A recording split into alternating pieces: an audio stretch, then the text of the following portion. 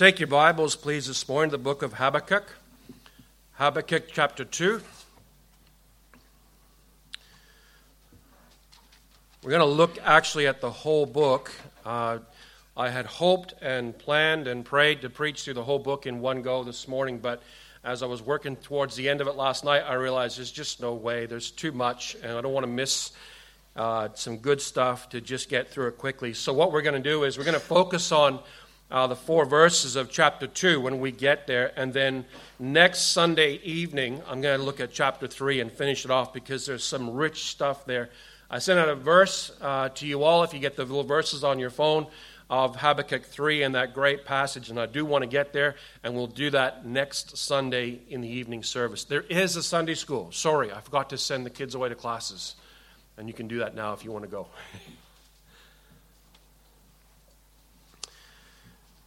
Let's read Habakkuk chapter 2, and we'll read verses 1 through 4, yes.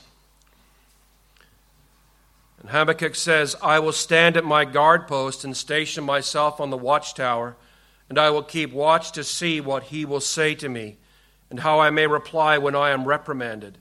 Then the Lord answered me and said, write down the vision and inscribe it clearly on tablets, so that one who reads it may run. For the vision is yet for the appointed time. It hurries towards the goal, and it will not fail. Though it delays, wait for it will certainly come. It will not delay long. Behold, as for the impudent one, his soul is not right within him, but the righteous one will live by his faith. Furthermore, we'll leave it there. For the righteous one will live by his faith. We'll trust God will add blessing to the reading of his word. My apologies. Let's pray again, shall we? Our gracious God and Heavenly Father, again, as we stand before your open word. And Father, our desire this morning is to hear what you would say to each one of us. And Father, we pray that you would speak and that we would have hearts to hear. Father, again, we pray for boldness to speak the truth, for grace to season the words that are spoken. Father, for love to be the only motive in preaching. Father, we pray for the Spirit to open hearts and minds to hear and respond. Father, we pray for those who are here this morning that do not know the Lord Jesus Christ as Savior, that you would save the lost. Father, I pray that you would edify the saints and encourage those who are downcast and discouraged. Father, we pray for the consolation of those who are grieving, the comfort for the afflicted. And Father, we pray also for the affliction of the comfortable. And Lord, we ask you all these things in the precious name of the Lord Jesus Christ. Amen and amen. So what was going on that moved Habakkuk to write his little 3-chapter oracle? 2 Kings 21 tells us that wicked kings Manasseh and then Ammon had led the nation of Judah deeper into spiritual bankruptcy than ever before. Ammon's son was the godly Josiah, who reigned from 640 to 609 BC. He did what was right in the sight of the Lord, not turning aside to the right or the left, and he brought some short-lived reforms and revivals to Judah. He restored the temple in 2 Kings 22. He reinstituted the Passover feast in 2 Kings 23.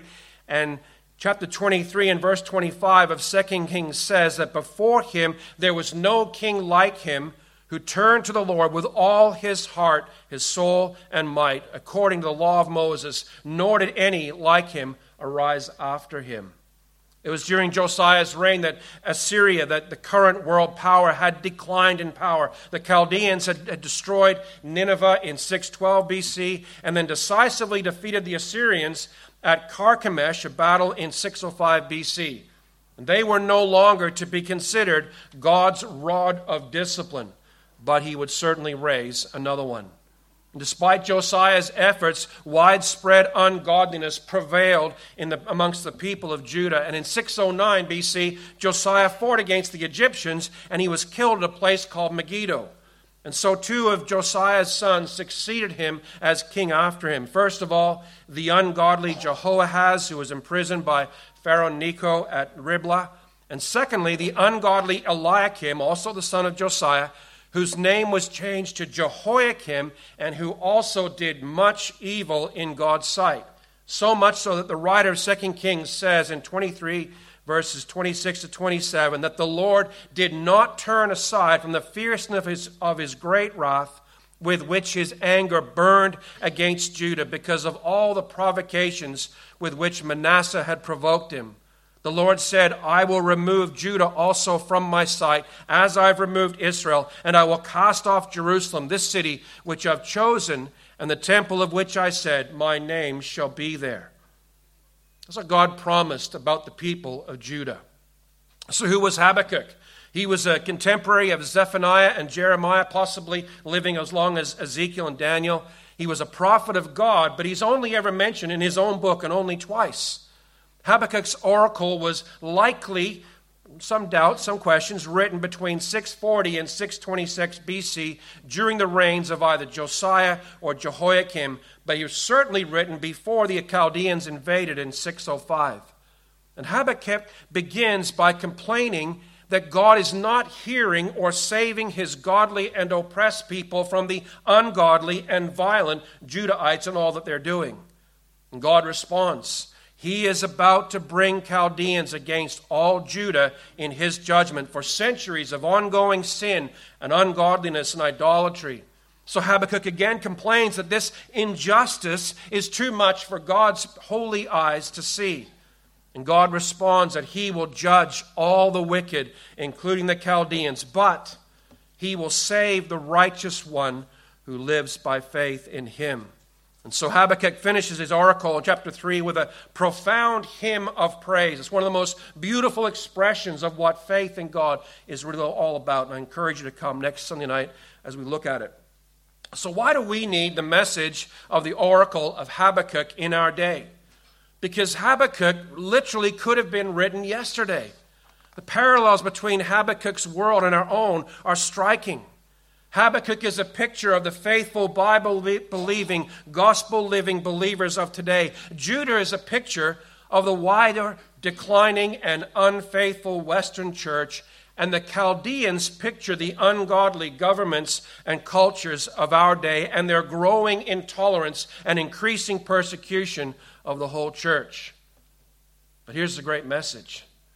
Our God is unchanging in his faithfulness to himself, his word, and his people. God kept his promise to Habakkuk to bring judgment on Judah with the Chaldeans. And he also brought judgment on the Chaldeans themselves. By the way, time out. My Bible uses the word Chaldeans. Your Bible might use the word Babylonians or Babylon. Okay, exactly the same people. Just two different ways, two different words to describe the same thing. In case you wonder what in the world I'm talking about when I mention Chaldea and your Bible doesn't say that. They're the same thing. God will keep his promises.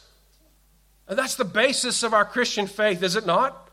That our God is faithful. He always keeps his word and his promises.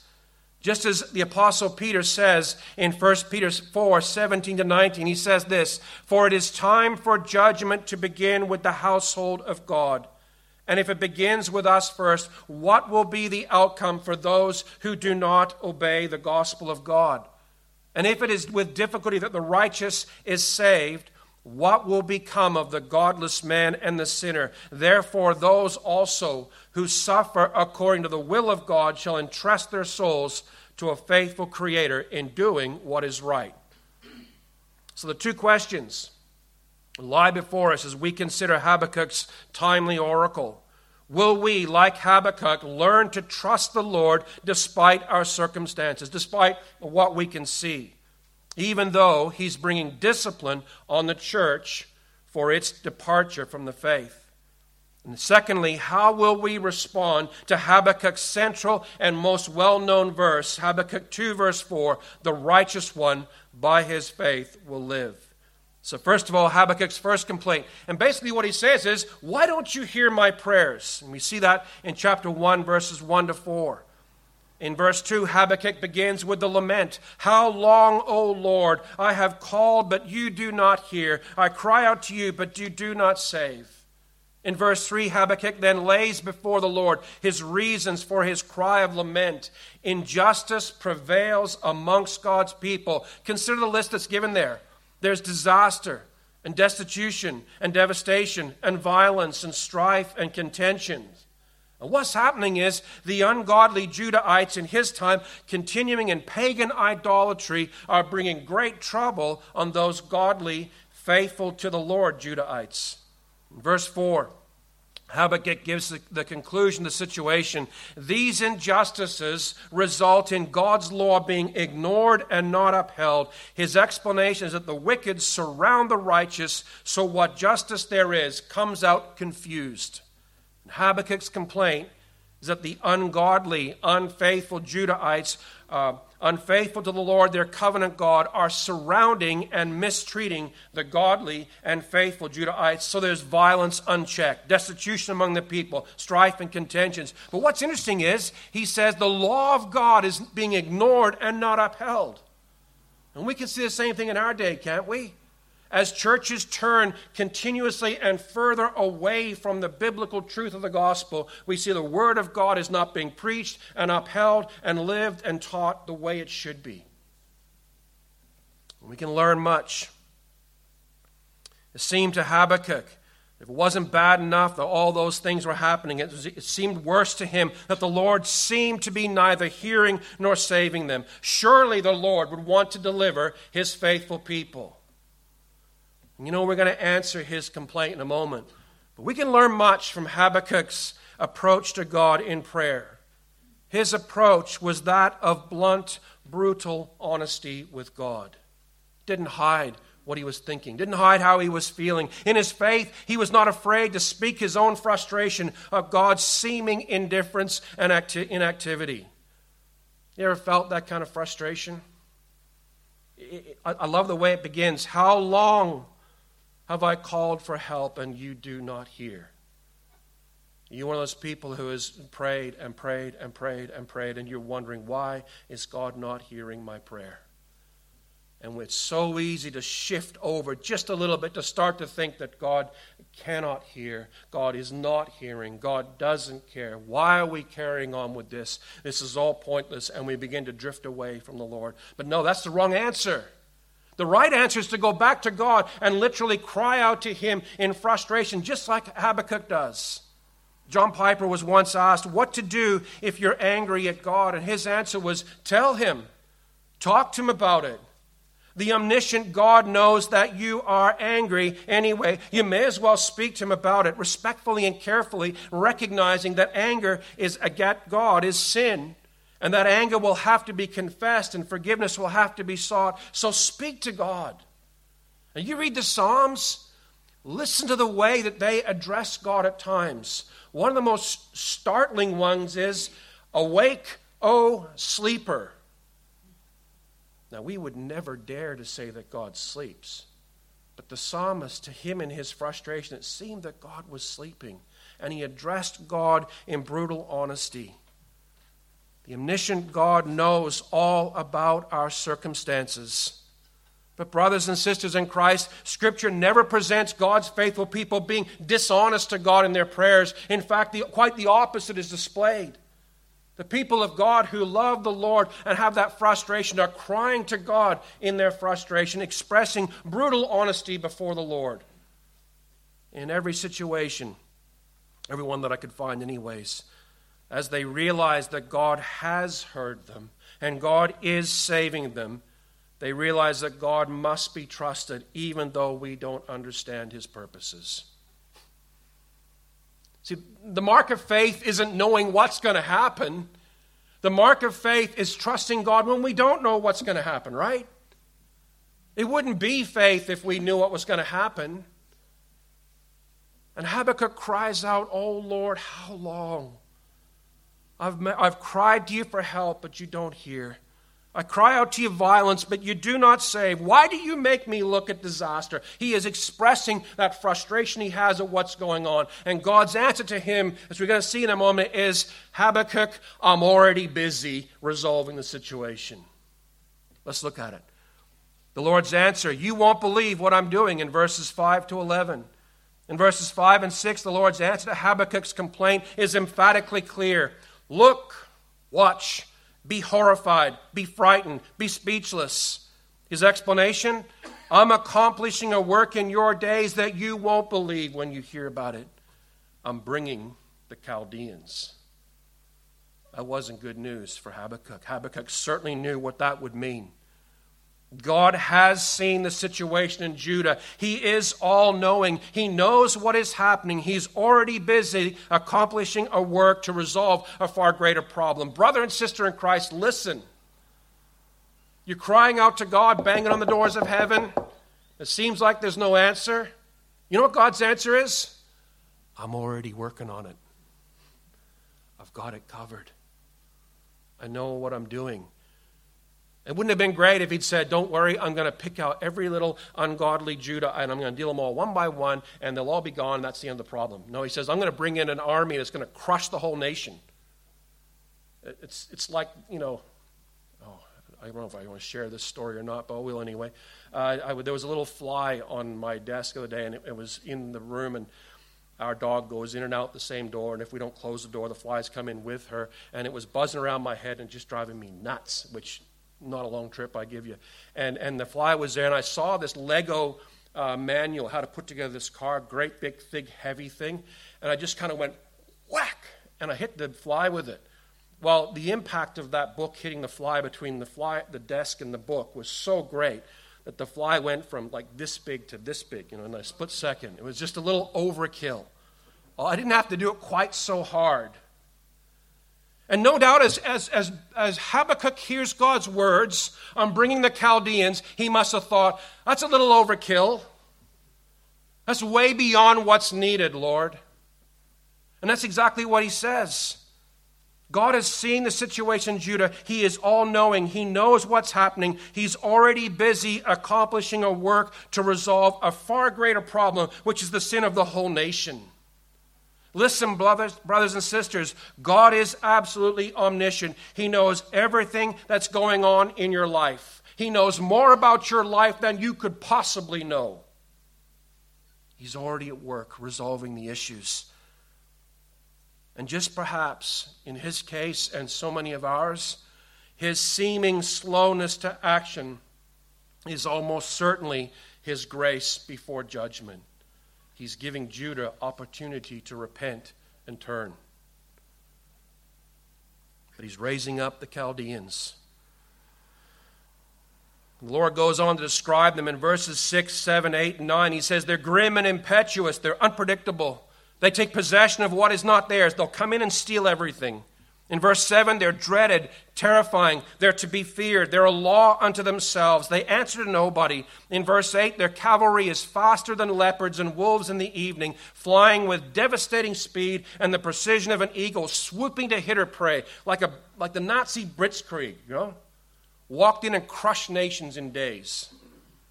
In verse 9, they come intent on violence to gather captives like sand. And I read that the first time, I went right by it, didn't even notice. Captives like sand. You say, so what? It's sand. What's the big deal? That's the very word that God used to describe the prosperity of his people. In Genesis 32, verse 12, he said to Abraham, I will surely prosper you and make your descendants as the sand of the sea, too great to be numbered. In Isaiah 48, verse 19, he said, your descendants would have been like the sand, and your offspring like its grains. What was once God's descriptive promise to Abraham is now God's devastating judgment on his people. The captives will be like sand. In that phrase, we see a glimpse of the brooding anger of God at his people for their persistent sin of idolatry. In verse 10, the Chaldeans mock kings and dignitaries. They laugh at fortresses. They fly like the wind and pass on. But notice what God says in verse 11. His justice is not remotely flawed. He says they won't get away with it. In verse 11, they will be held guilty.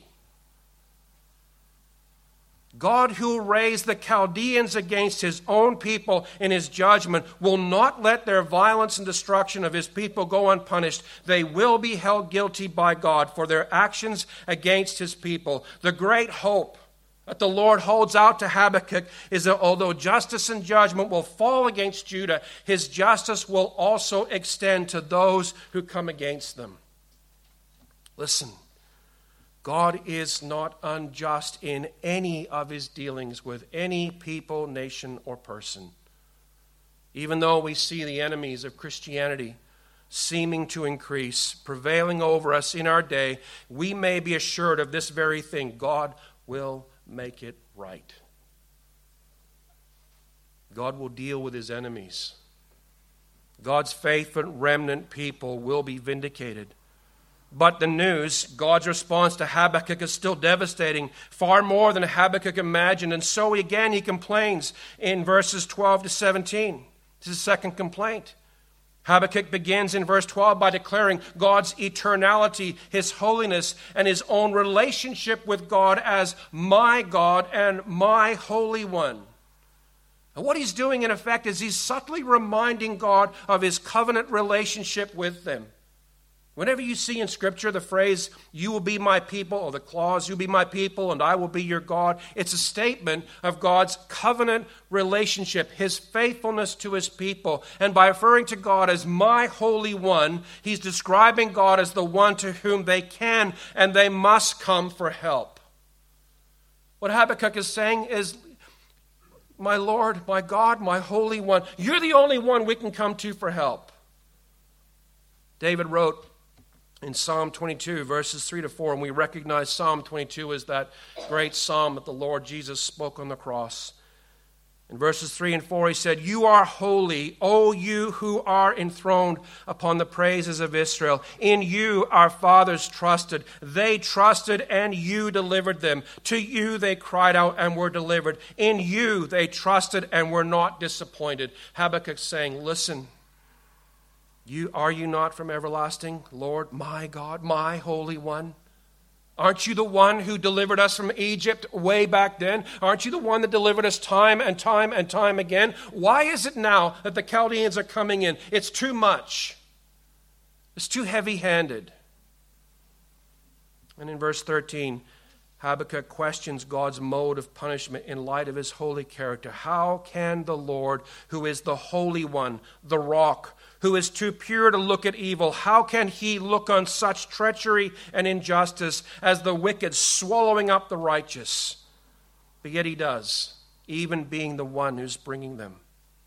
If it wasn't bad enough that ungodly Judahites were surrounded by the godly, it seemed, emphasize that again, it seemed that God was bringing a far worse injustice. In verses 14 to 17, Habakkuk finishes by describing the Judahites as having been made like fish, whom the Chaldeans will bring up with hooks and nets. How was the king of Jerusalem taken away to Babylon? They put a hook through his nose and led him away. He knew it was coming. And after that, they'll joyfully offer sacrifices and incense to their nets. In other words, they'll worship their own strength in which they act. They'll not even recognize and acknowledge God in their victories and successes. As you read Habakkuk's complaint, you can sense the brokenheartedness of this man as he cries to the Lord in brutal honesty. His complaint is the age-old question: why does evil seem to go unpunished? Why is God seeming to look favorably on those who deal so treacherously? Why does God seem to be silent when the wicked swallow up the righteous? Listen, God's patience and God's ways are not ours. He who reigns supreme in the heavens, from whom no man will escape, he has the right to be patient, for he will right every wrong in his own time. Our faith must not be in God who works according to our ideas of time and justice. Our faith must be in God who, though he slay us, yet will we trust him. You remember the three guys standing there? Nebuchadnezzar on one side, great big yawning mouth of a furnace, burning extremely hot. And what in effect they say is, Nebuchadnezzar, though you slay us, we will not bow down to that thing. We will remain true to God. And brothers and sisters, in the time in which we live, that's the faith we need. The faith that says, I don't care what they say, I will not turn away from the living God. The faith that says, though he slay me, yet will I trust him. And we easily go, oh yeah, that's right. Amen. Hallelujah. Preach it, brother. It's a whole lot different when you can feel the heat of the flames on the side of your face. It's a whole lot different when you're standing in a hospital room and it looks absolutely hopeless. It's a whole lot different when the bottom just drops completely out and you wonder what in the world is going on. And those are the times when we need that brutal, honest faith that comes to God and cries out. And the end of it all, as we'll see next Sunday night, this is what he says. Even if the fig tree does not blossom and there is no fruit on the vines, if the yield of the olive fails and the fields produce no food, if the flock disappears from the fold, if there's no cattle in the stalls, in other words, if I lose everything, if it's all gone, yet I will triumph in the Lord. I will rejoice in the God of my salvation. The Lord God is my strength. He has made my feet like deer's feet. He has made me walk in high places. That's Habakkuk's conclusion after all this is said and done at the end of it all. That's where our faith needs to be, beloved. You say, how do we develop a faith like that? Meditating and focusing and thinking and pleading with the living God. That's how we develop it. Our faith must be in a God who, though he slay us, yet will we trust him. That's Daniel 3, verses 17 and 18. Let's bring this back to our own time and context. As we said earlier, parallels between Habakkuk's world and ours are striking. He is a picture of the faithful, Bible-believing, gospel-living believers. Judah pictures the wider, declining, and unfaithful Western church, and the Chaldeans picture the ungodly governments and cultures of our day and their growing intolerance and persecution of the church. We live in a time when ungodly, secular governments and cultures are waging an ever-increasing war against the whole Christian church. Open your newspaper, turn on the TV, look on YouTube, you'll see it's all over the place. They're losing their shame at it now. It's becoming an open assault on Christianity. At the same time, we live amongst a Western Christian church that is increasingly pagan and ungodly. I'm sorry, I don't mean to be just sitting here, everybody's got it wrong except us. That's not what I'm trying to say. I'm saying the reality is, look around and see what's going on in Christian churches. We've traded reverent worship for sparkly entertainment. We've traded gospel of repentance and faith for how to live your best life now. We've traded comprehensive Bible teaching for 20-minute pep talks and discipleship and church discipline for tolerance and acceptance of those things that Scripture clearly condemns as an abomination before God. If we think God won't judge us, what's wrong with us? What Peter said in 1 Peter 4 is what's happening. So what's the answer? To get all wound up? Pardon me if I walk on someone's toes, but I'm going to say it anyway. I took it out of my notes originally. Forget the petitions and start praying. Forget the hammering on, all these conspiracy theories. What the church needs to do more than anything else is preach the gospel and get on our knees and begin repenting before the Lord for all the sins that the church has taken on itself and allowed casually to carry on in its midst. What we need is to turn back and see that God is a God who is absolutely holy. God is a God who is jealous for his people's holiness and godliness, and the life we live is not up to us. It's up to the God we serve.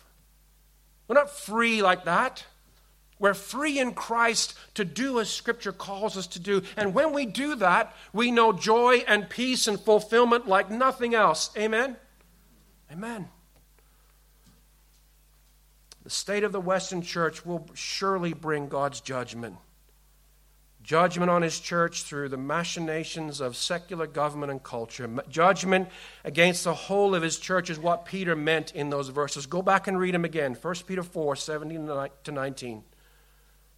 You think, no, that can't be. Come on. God would not allow his people to go through that kind of judgment. Really? He's done it twice already. In Jerusalem in 586 BC and in Jerusalem in 70 AD. Read the accounts of what God brought against his people for their repeated turning away from him. Beloved, God will judge all ungodliness and wickedness found in men. He will judge his church for their departure from the biblical faith once delivered. But yet there is hope. There's an absolute hope, and we're going to see it in just a moment. So his first complaint is, why don't you hear my prayers? And the Lord answers, you won't believe what I am already doing. His second complaint is, our punishment is too great. And then in chapter 2, verse 1, Habakkuk decides to step back and wait and station himself as a watcher, as an observer, to hear the Lord's response to him. And respond he does in chapter 2, verses 2 to 20. The Lord commands Habakkuk to write down the vision, inscribe it clearly so whoever reads the oracle will know to run away. God's words given to him are not merely for Habakkuk alone, but for all who read them. On tablets? That's an interesting little phrase. Why did he choose that one? Do you know who used tablets as a primary means of communication? I'll give you a hint. It wasn't Israel. It was the Chaldeans. Write it down on tablets, Habakkuk. And one day when the Chaldeans are reading through the Hebrew Scriptures, they're going to read this. And you know what they're going to see? Judgment is coming, not just on Judah, but on them too.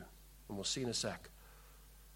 In verse 3, God has determined that what he is revealing will certainly happen. It is for an appointed time. It hastens towards the goal. It will not fail. Though it delays, it will certainly come, and it will not delay long. What's God telling Habakkuk? His judgment is coming, and it's coming fast. Brace yourself, Habakkuk. This is what I'm going to do. God's message to Habakkuk could not get more clear.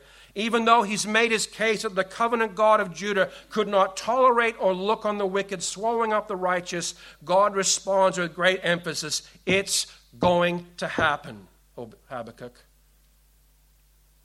In verse 4 he says, that great verse, behold, as for the impudent one, his soul is not right within him, but the righteous one will live by his faith. And all of a sudden, the Lord begins to weave the gospel into his words, and it's beautiful how he does it. We'll see as we go through it.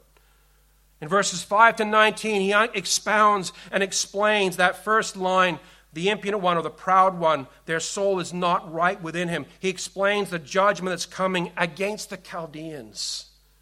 In verse 5, God's promise to Habakkuk is the Chaldeans who are being brought in by God. They're the arrogant men whom the wine betrays. But in verse 6, God's promise is that all who are conquered by the Chaldeans will take up a song and ridicule against them. Did you catch that?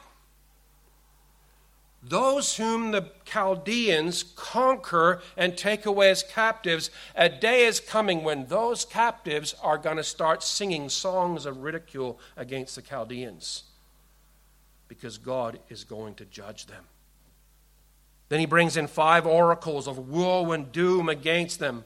God will also bring the Chaldeans to their own destruction. Those woes are like funeral dirges or laments. Literally, it's oi in the Hebrew language. It's a groan from the heart. But it's going to be used as a ridicule against the Chaldeans. Woe to you. You did this, and God's going to judge. That's almost the sense of it.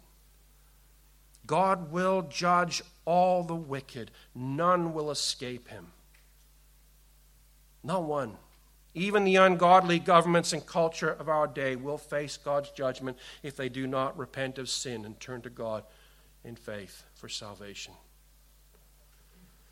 So notice very briefly those 5 woes. In verse 6, woe, judgment to him who increases what is not his. Woe to him who is a thief, who steals. In verse 7 he says, your creditors will rise suddenly and you'll become the plunder and be looted. You'll get your own back. Secondly, in verse 9, woe, judgment to him who makes evil profit for his household. Not honest profit, but evil, ungodly profit gained in disobedience to God's word. He's going to judge it. Thirdly, in verse 12, woe, judgment to him who builds a city with bloodshed and violence. Literally, in verse 13, it will go up in smoke and fire. It will burn, and it will not stand. The works and the buildings of the ungodly will all burn in God's judgment.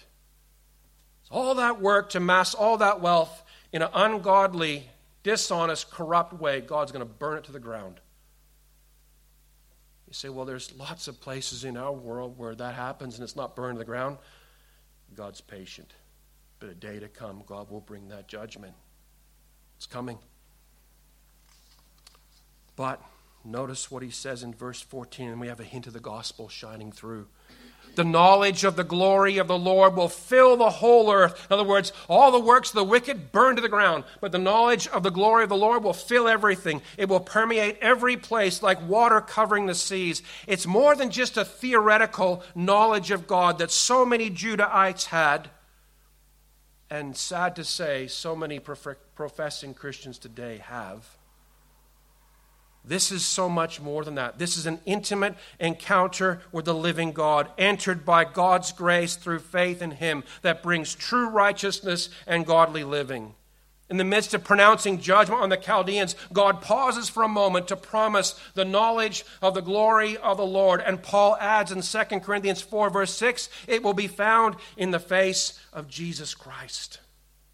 The gospel is beginning to shine through. Don't you love the way God works? He's hammering away at the Chaldeans, and he's just sliding the gospel in, and it starts to increase. There is grace before judgment. There is grace for salvation before it comes. That's the message. Fourthly, in verse 15, woe, judgment to him who makes his neighbor drink wine for the purposes of sexual immorality and debauchery. And God says you'll be filled with disgrace rather than honor. God will bring utter disgrace and shame upon them. Fifthly, in verse 19, woe, judgment to him who says to a piece of wood, awake. Woe to those who practice idolatry. And now God lumps both the ungodly Judahites who are practicing idolatry and the Chaldeans together, and anybody else who worships anything other than the living God, and says, God's going to crush you. And he finishes off. This is God's last word to Habakkuk in the book, in verse 20. But the Lord is in his holy temple. Let all the earth be silent before him. And that's exactly what it'll be like too. The last great day of judgment. And God gathers all the nations of all the peoples of all times together before him and separates the sheep from the goats. Not one person will say, I was framed. No. I got circumstances that were supporting my sin here. You need to talk to my lawyer. We can get a good deal going. None of that will happen. Every mouth will be shut. And every person will look. And they will see the glory of God, an absolutely holy, just, and righteous God. But a God who is also absolutely gracious and kind and good. You go back to the other part of verse 4, that great line that's you put that one verse together, it's the message of the whole Bible. But as for the proud or the haughty or the impudent one, his soul is not right within him. The word right could be not righteous within him. But the righteous one will live by his faith. That's the message of the gospel. In fact, Paul quotes it, and the main points of Romans, that's what he's using. That's his foundation text. In Romans 1, 16 and 17, we'll see it in a second. The righteous who trust the Lord will live. God who is speaking means that all those who are truly righteous will live by faith in God. They will live rather than facing the judgment of God. And this is the gospel.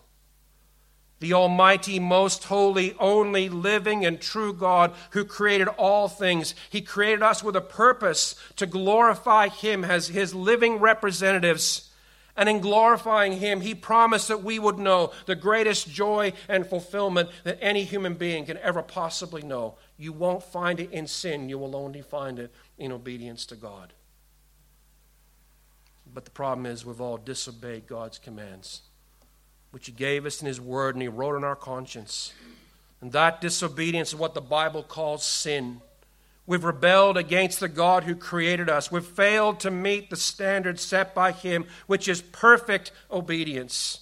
We've crossed the line. We've broken all his commands. You say, no. I know the commands. There's a few I have not broken. Oh, yeah, but the Bible says if you've broken one, then you've broken them all. So you don't get off on that one. We all stand guilty under the judgment of God in Habakkuk 2, verses 6 to 19. We're in there somewhere. We all face eternal death in hell for disobedience to God. But God. Two of the greatest words ever put together in the English language. But God, in magnificent grace, has provided a means to save us from his judgment. He sent his one and only Son to die in our place, to take the judgment of God that we deserved for us, to pay the penalty for our sin. This is what the Bible says.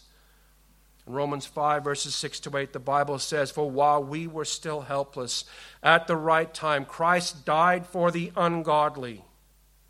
Just so there's no misunderstanding, his death could cover the sins of all the Chaldeans too.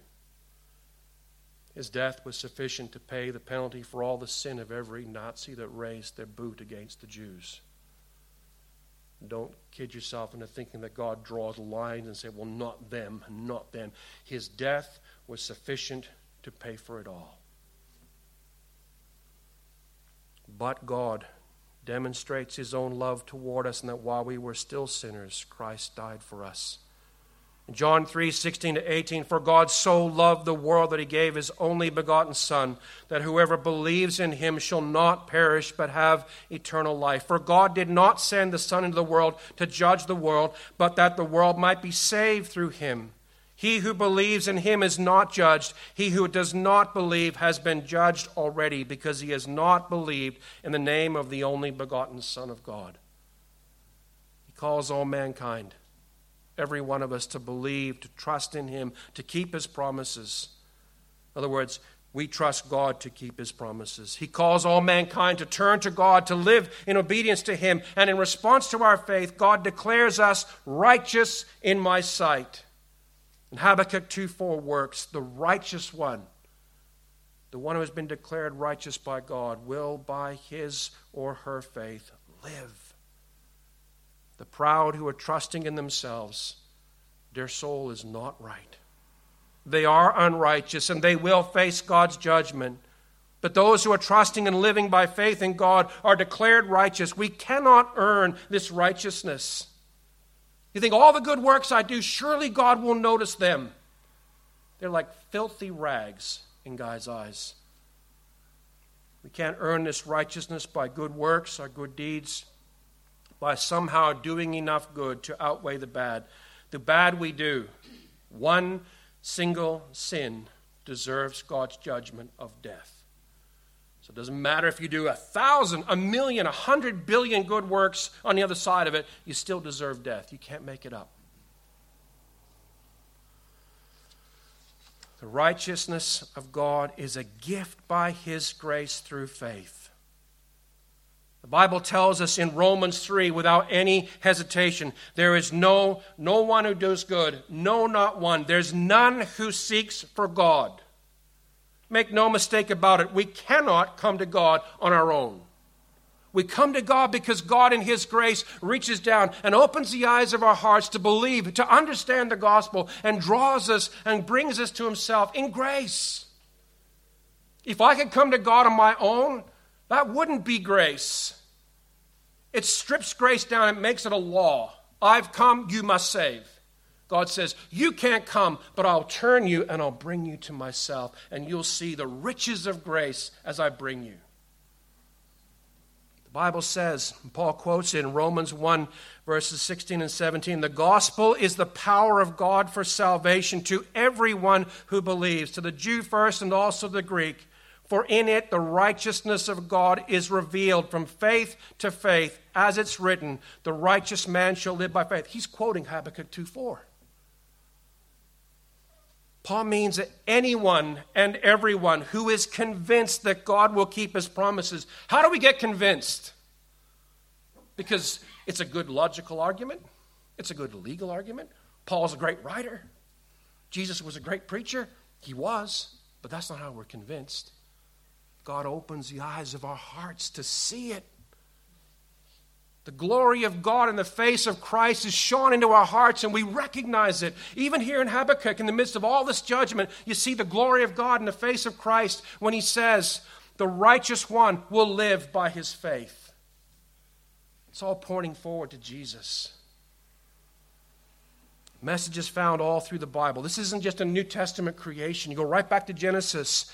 Then he, Abraham, believed in the Lord, and he reckoned it to him as righteousness. Paul uses that statement and that truth in Romans 4 to develop his whole gospel and theology. Romans 4, verses 20 to 22, the Bible says, with respect to the promise of God, Abraham did not waver in unbelief, but grew strong in faith, giving glory to God, and being fully convinced that what God had promised, he was going to do. Is that what it says? No, it doesn't say that. We haven't missed that. What God had promised, he was able also to do. What's the difference? Do you realize that you go through all the promises of the Old Testament and work your way through Hebrews 11? Do you know how many of those old saints saw the actual fruition of those promises? Not many. So the point is that we believe that God is able to do what he's promised. Is God going to keep his promises? Yes. Will we see Jesus come back in our day? I sure hope so. Is he able to come back in my day? Yes. Is he coming back? Yes. Will I see it in my day? I don't know. But I'm convinced he's going to keep his promise. Absolutely convinced. Unshakable conviction on that one. God is able to keep his promises. Galatians 2, verse 16, Paul again writes, nevertheless, knowing that a man or a woman is not declared righteous by the works of a law, but through faith in Christ Jesus, even we have believed in Christ Jesus, so that we may be declared righteous by faith in Christ and not by the works of the law. If you could do enough good to make you righteous in God's sight, you would be God. But you're not, and you can't. And you may as well give up trying, because God in grace has provided the Lord Jesus Christ for you. His perfect life of sinless obedience, his perfect righteousness is given as a gift. That's grace. It ought to blow us away. I said it before, I'll say it again. Our problem is our view of God is so small. We ought to recognize what God has done in imputing the righteousness of Christ to us. Never mind you lot, me. I'll look at my life, I look at the sinfulness of my own heart, and I think, why would God do that? And I have to go, grace. That's the only reason. Just grace. So the question at the end of the day, the end of the sermon, end of our time together, is, will you trust in God for your salvation from the wrath of God that is surely coming? The little book of Habakkuk makes it so plain. God will judge all the wickedness of mankind. No one will escape. But God in grace has provided a way of salvation from that judgment. Believe in the Lord Jesus Christ and you will be saved. Trust and obey, for there's no other way to be happy in Jesus. Amen? Amen. Would you stand with me? We're going to pray, then we're actually going to sing that little song.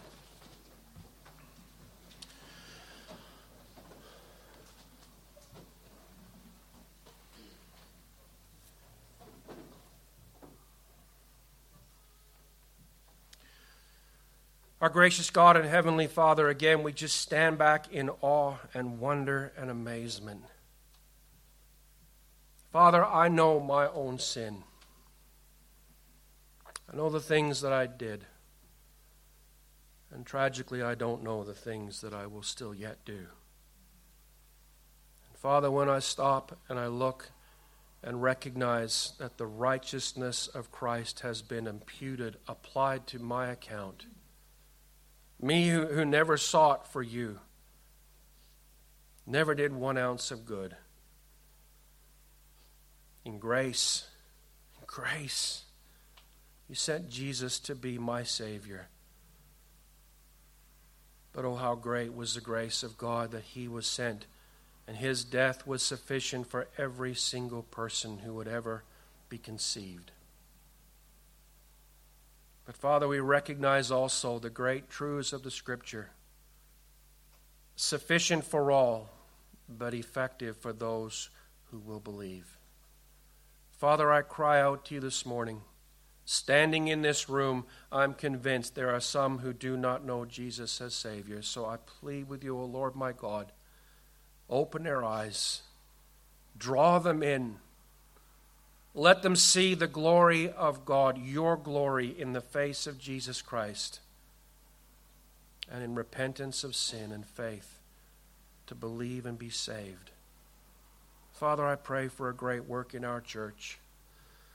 Lord God, as the gospel focus has just risen up in my mind this morning, I also know, Lord, that there are some in this church, some in this room, this very room, that are wrestling and struggling so much with what they see going on in the governments and the culture of our day.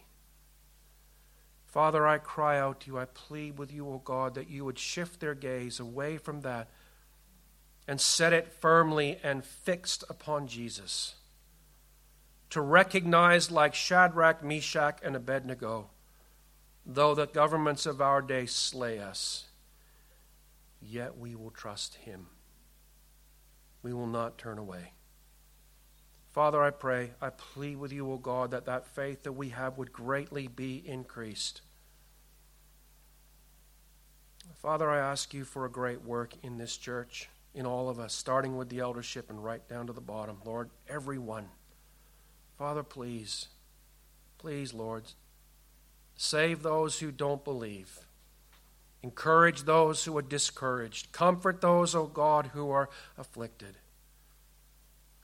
Father, for those who are going on in blind oblivion to the reality of their situation before you, open their eyes that they might see.